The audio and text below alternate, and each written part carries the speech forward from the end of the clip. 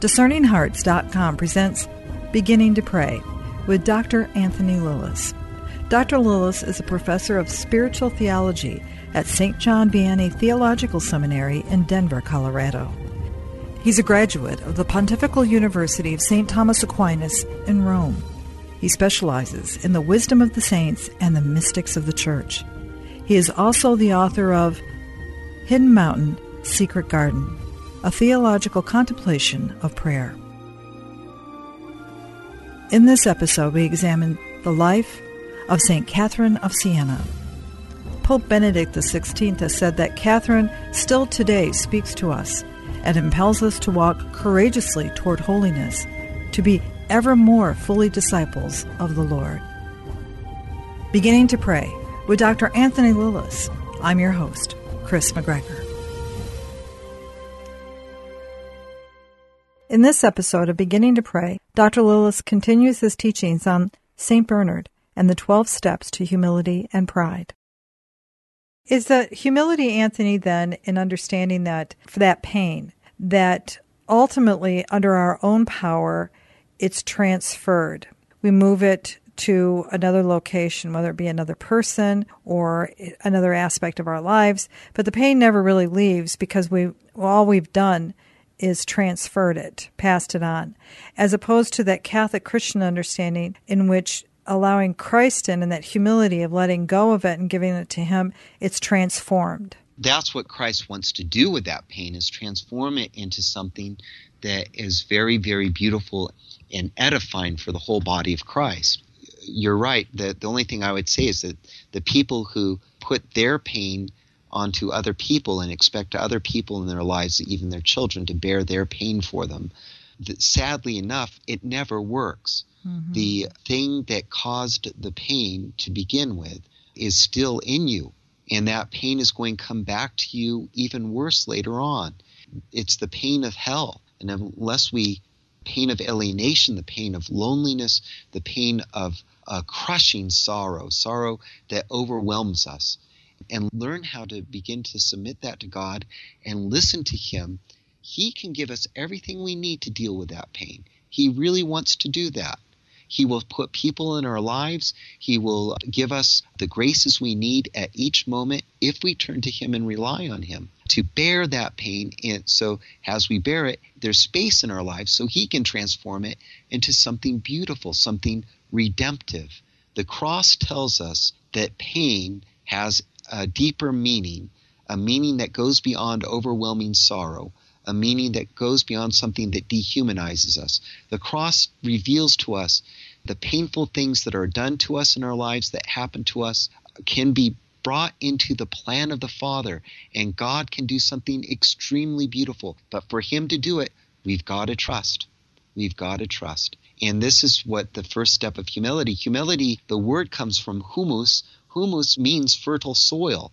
For those of you who are not farmers, this is going to be rather graphic, but the way you make soil fertile is that you sow manure in it. Mm-hmm. It needs fertilizer or it won't be fertile, and it needs to be plowed and worked. If you're unwilling to work this soil, to turn it up, to irrigate it, and to fertilize it, you won't have fertile soil to grow anything with. Just like that's true with the earth, that's true with our hearts too. God permits sorrowful, difficult, painful things to happen in our lives because He wants our hearts to be fruitful. And so He allows a lot of very difficult things to happen. He sows manure in our lives, if you will. You can use other words than manure is probably far too. He allows these awful things to happen to us. He allows us to suffer very, very difficult things, not because He doesn't love us and not because He wants us to suffer. He wants to rescue us from the dehumanizing place we're in. We don't even realize the power. But to do that, like a good surgeon, sometimes he has to do some very, very painful things in our lives. Otherwise, we will die of the disease we have. And the disease is called sin. The disease is called death.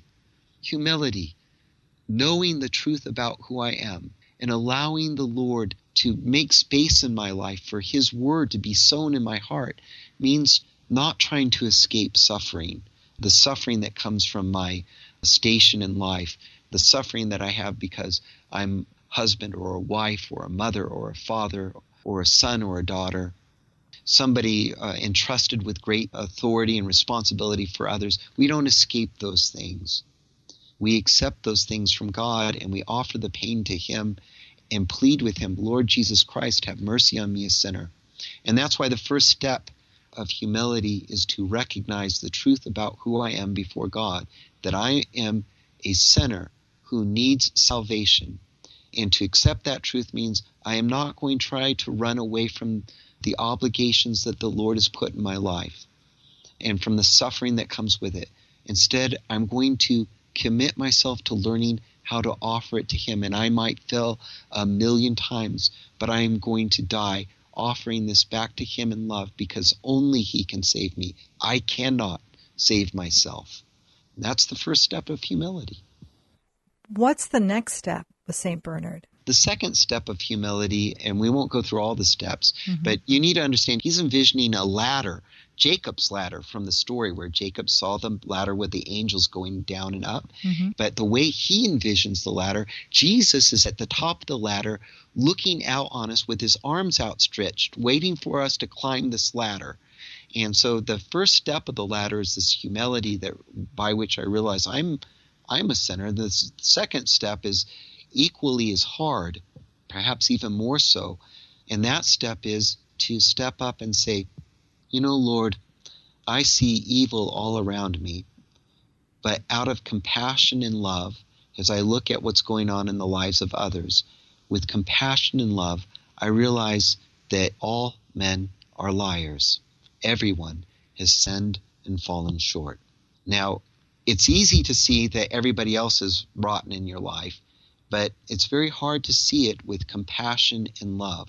Only a soul that is convinced that it is a sinner, that I am a sinner who stands in need of the grace of God, that I am deserving of hell because of what I have done. Only a soul that can take responsibility for his own action, have compassion and mercy for those who are sinning all around all the time. In our marriages, we're not very compassionate to one another, and we're not merciful to one another because we haven't even taken the first step of humility. But when you take the first step, the second step becomes a possibility. The possibility of seeing, yes, this person I'm living with that I married is a sinner too, and they have a lot of pain in their life. And I know what that pain is because I'm dealing with the same pain myself. And out of mercy, I can't let them suffer that alone. Out of mercy for them, I need to help them suffer that. I need to be with them in the midst of that. I need to protect their dignity. Because even though they are a liar, God didn't make them to be a liar. God made them for the truth. And such a soul that begins to see this has the humility to begin to love others. And to begin to love others in that kind of truth. In a truth that sees the wickedness that's there, but also sees the goodness and sees that that goodness is worth laying one's own life down for. That soul is on a pathway to sanctity. That soul has already begun to climb up into the arms of Jesus. That soul's already begun to learn to look into Jesus. If we look at our pain and we look at our misery without looking into the eyes of Jesus who's reaching over that ladder, reaching for us, we are overwhelmed. We're like Peter on the sea. He saw Jesus, and while he kept his eyes on Jesus, he was able to walk through the stormy sea. The moment he took his eyes off Jesus and looked at the waves, and they were high and they were awful, he began to sink. He began to be overwhelmed. Jesus had to come and pull him up. Jesus may have to come and pull us up hundreds of times, thousands of times throughout our lives. But if we look to him, he is able to pull us up. And the trials and hardships of this life will not overwhelm us, because at the end of the day, evil does not win. For those who trust in Jesus, for those who believe in the love of God, evil is not victorious. And our hope is unvanquished as long as we cleave to him. This is the message of St. Bernard. This is the truth about who we are. The truth about who we are is Jesus. Jesus Christ is there for us. And he is the one who delivers us from our misery. And not only delivers us, but delivers those we love the most, those we want we most want to thrive and have an abundant life. He is there to deliver them too. But he needs our help. He needs us to be able to climb the second step of humility, the step by which we see with compassion and mercy that everyone else is a sinner too. Everyone else is in need of salvation too, and that our only salvation is in the name of the Lord. These are from the first two steps of humility in St. Bernard. Mm-hmm. Once you get to the pinnacle of humility, you can fall back into pride. And St. Bernard says, and I kind of end with this, the first step back down into pride is to be inordinately curious about what's going on in the lives of others. I offer that to those of you who are listening to this now. There is a kind of being concerned for others that is motivated by love. And when it's motivated by love, you want to extend that saving, loving hand. There's also a kind of curiosity that disposes you to make judgments about people in your heart. And those judgments make it so hard to love one another. They block off your ability to relate to them. And that's why if you find yourself curious and meddling in the affairs of others where you don't belong, that's something to begin to repent of, because you've already stepped down into pride, and that pride will destroy you. You need to climb back up into the arms of Jesus. You know, I'm thinking that this has been something that has plagued us since the beginning of time. I mean, St. Bernard would write about this in the year 1000. Jane Austen would write about it in a book called Emma. You know, it plagues us, but even more so in our time, because we have what Elizabeth Ann Seton termed the black box that would bring the devil into our homes. And we have a television and computers that thrive on gossip, 24/7 news cycles, where we have reality shows that have us peer into the lives of others and make judgment calls on their behavior. And that type of situation that we find ourselves on in this world has never been known, Anthony, I dare say, in all of that human history. Mm-hmm. I know we are poisoned by all kinds of gossip all day long, and I think we need to take some radical steps in our lives to protect ourselves from that poison, which means sometimes turning things off that are bad for us to hear or bad for us to see. We'll return to Beginning to Pray with Dr. Anthony Lilles in just a moment.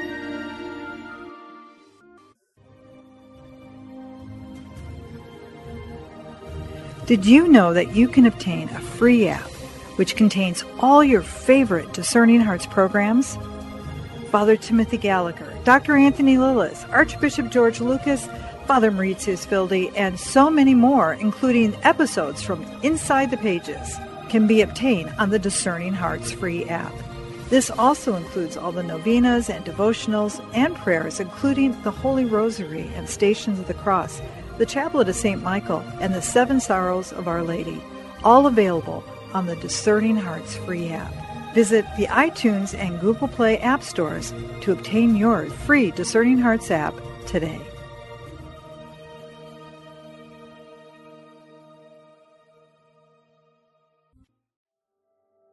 A prayer of St. Ignatius of Loyola. Take, Lord, and receive all my liberty, my memory, my understanding, and my entire will, all that I have and call my own. You have given all to me.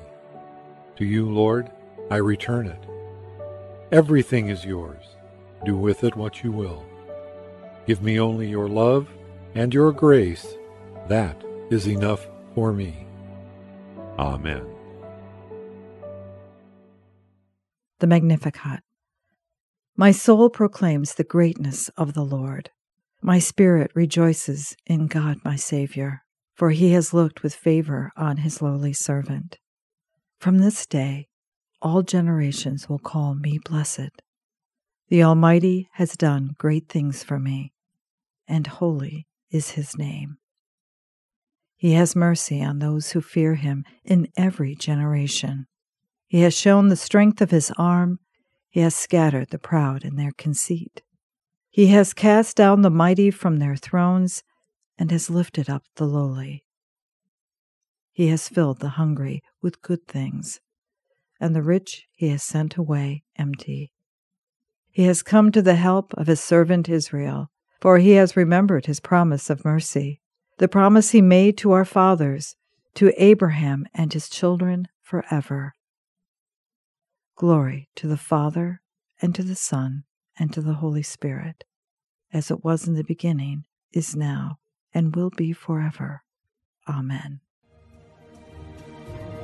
Hello, my name is Deacon Omar Gutierrez, and I want to ask you to support Discerning Hearts in a special way. We, Chris McGregor, the board, and I all know that not everyone listening can help financially. We know we have listeners from all parts of the world, and we have made a commitment since the beginning to make the truths shared through Discerning Hearts totally free.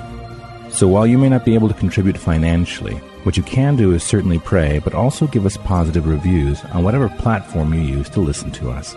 If it's iTunes, Android, Stitcher, Spotify, however it is that you get these podcasts, or if you're on YouTube and you like our videos, please give us a good rating and write a review.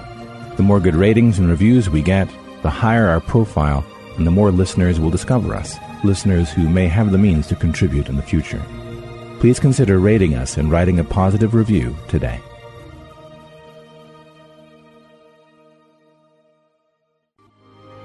We now return to Beginning to Pray with Dr. Anthony Lilles. His teachings are really quite remarkable, aren't they, given the fact they were written around the turn of the first millennium? Yes, and they still speak to us today. We're going to be looking at the concept of person, his concept of person, and his treatise on love. We tend to live by that which is feasible. Bernard tended to live by means of that which is that which we see. And what do we see by faith? And I talked about the saving truth, but if you look at the saving truth, at the heart of the saving truth is the mystery of the Holy Trinity. And to believe in that mystery, to gaze on that mystery with love, to believe the Father and the Son and the Holy Spirit are a communion of love that come before all things and to which all things are ordered, is to choose to live in a radically different world from everybody else around us. We've been inculcated to think that life is kind of, in one way or another, a sort of survival of the fittest, that we make our way by a certain kind of contest of wills, and that there are supermen and underlings, and if you aren't going to submit to the supermen, you kind of get pushed out of the way. And that if we're going to make something of ourselves, if we're going to be happy, we do so at the expense of others so that we can be on top. That's just the way we've been conditioned to think. Darwin put this together in his thought. He was a great biologist, I'm sure, but when he started to try to do theology with his biological findings in terms of the development of species and so forth, or the evolution of species, I think his theology was awful. In his theology, it's all about contention and fighting, and underneath his worldview is a kind of malice towards others, where you look at others as enemies or potential threats that must be overcome. This was not only in his biological theory. He didn't invent that out of nowhere. He received that worldview from some of the Enlightenment thinkers before him, and we don't have time to go into that today.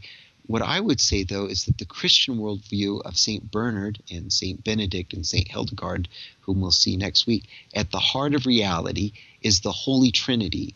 And the Holy Trinity is a communion of life and love. And if I'm gazing on that, if I'm spending time with that mystery every day in silent prayer, saying, where is this love in the universe? I don't see it. I don't see it in the midst of the pain I'm in. I don't see it in the midst of these relationships. Where is it? If we seek it, we will find it. And that's the first principle of Quaerere Deum from St. Benedict, is that we're seeking God because he's worth finding.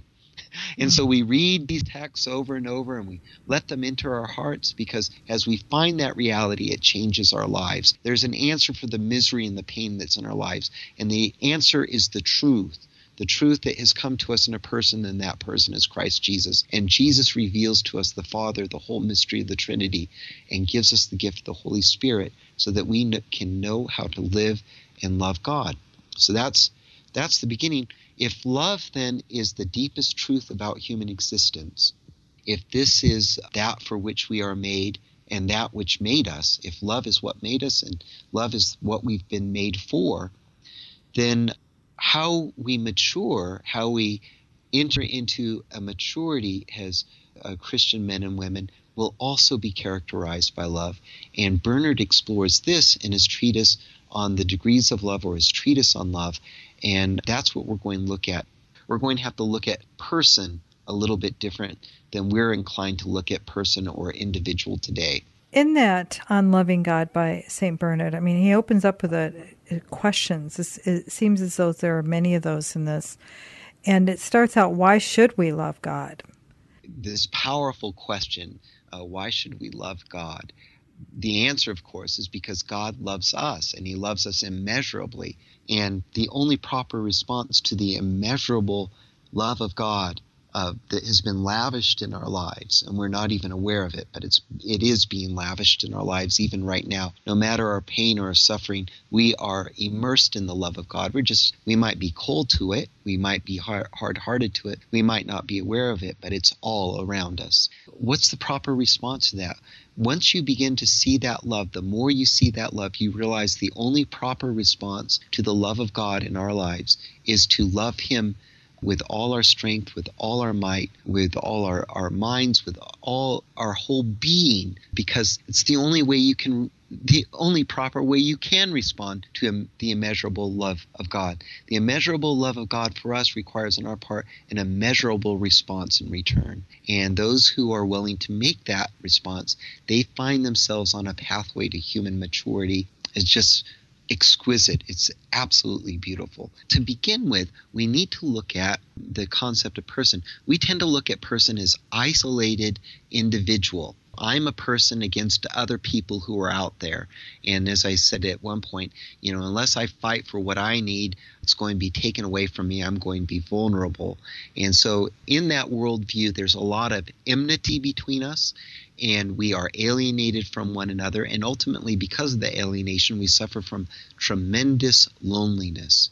Loneliness, I think, in our marriages, in fact, has been one of the things that have wrecked so many marriages. You have people living together who are extremely lonely because they are living together as alienated individuals. And Bernard is going to show us the pathway from this alienation into becoming a true, full person. So what is Bernard's concept of person? Bernard's ultimate concept of person comes from his contemplation of the Holy Trinity. And if you look at the Holy Trinity, everything the Father has belongs to the Son, and everything the Son has belongs to the Father, and they share that love for one another through the person of the Holy Spirit. The Holy Spirit is the communicator of all the gifts of the Father and the Son to each other that we get to participate in when we receive that gift. In other words, Bernard's vision of the Trinity is a vision of a communion of persons who are perpetually, eternally, and always for each other. They're always implicated in each other's will and each other's knowledge. They're always sharing these goods among each other's persons. And they're able to do this because they have one divine will and one divine knowledge, one mind. God is simple, God is one. We are able to do this because we are created in the image and likeness of that simplicity that is revealed in the gift of person, a person given over for love. And even Vatican II reaffirms this teaching that we find in St. Bernard. We find in Vatican II in the document Gaudium et Spes. It's somewhere after paragraph 22. I don't have the paragraph number in front of me right now. The Gaudium et Spes, or Dogmatic Constitution of the Church in the Modern World, says that God has created us in such wise that we only discover the truth about who we are by the gift of ourselves. Only as we give ourselves to another do we discover the truth about who we really are. And that conviction that we find in Vatican II, we find in this treatise by St. Bernard about who the human person is. The human person is someone the truth of which is revealed in the giving of themselves to another. And that's what marriage is supposed to be. And we're going to see that more with St. Hildegard. For now, we're going to step back from the question of marriage and just kind of look at what does this look like for the human person? What does it look like as they give themselves over to greater and greater love? And so he's going to give us 4 degrees of this. And these degrees, the way he calls them is very counterintuitive. And I actually know scholars who would kind of object to some of his language in this. But once you see what he's trying to get at, his points are valid and beautiful points. But what are these 4 degrees? He says the first degree of love, the first step of learning to love is to love yourself for your own sake. And we'll come back to that, but let me just list these first, because it isn't that counterintuitive. He's going to tell us how we are to love God, but he begins with, you can't even love God until you love yourself for your own sake. Mm-hmm. And then the second step is that you need to learn to love God for your own sake. And so those 2 steps, don't they sound just a little bit selfish? I'm loving myself and I'm loving God for me. It could lead to the potential of self-absorption.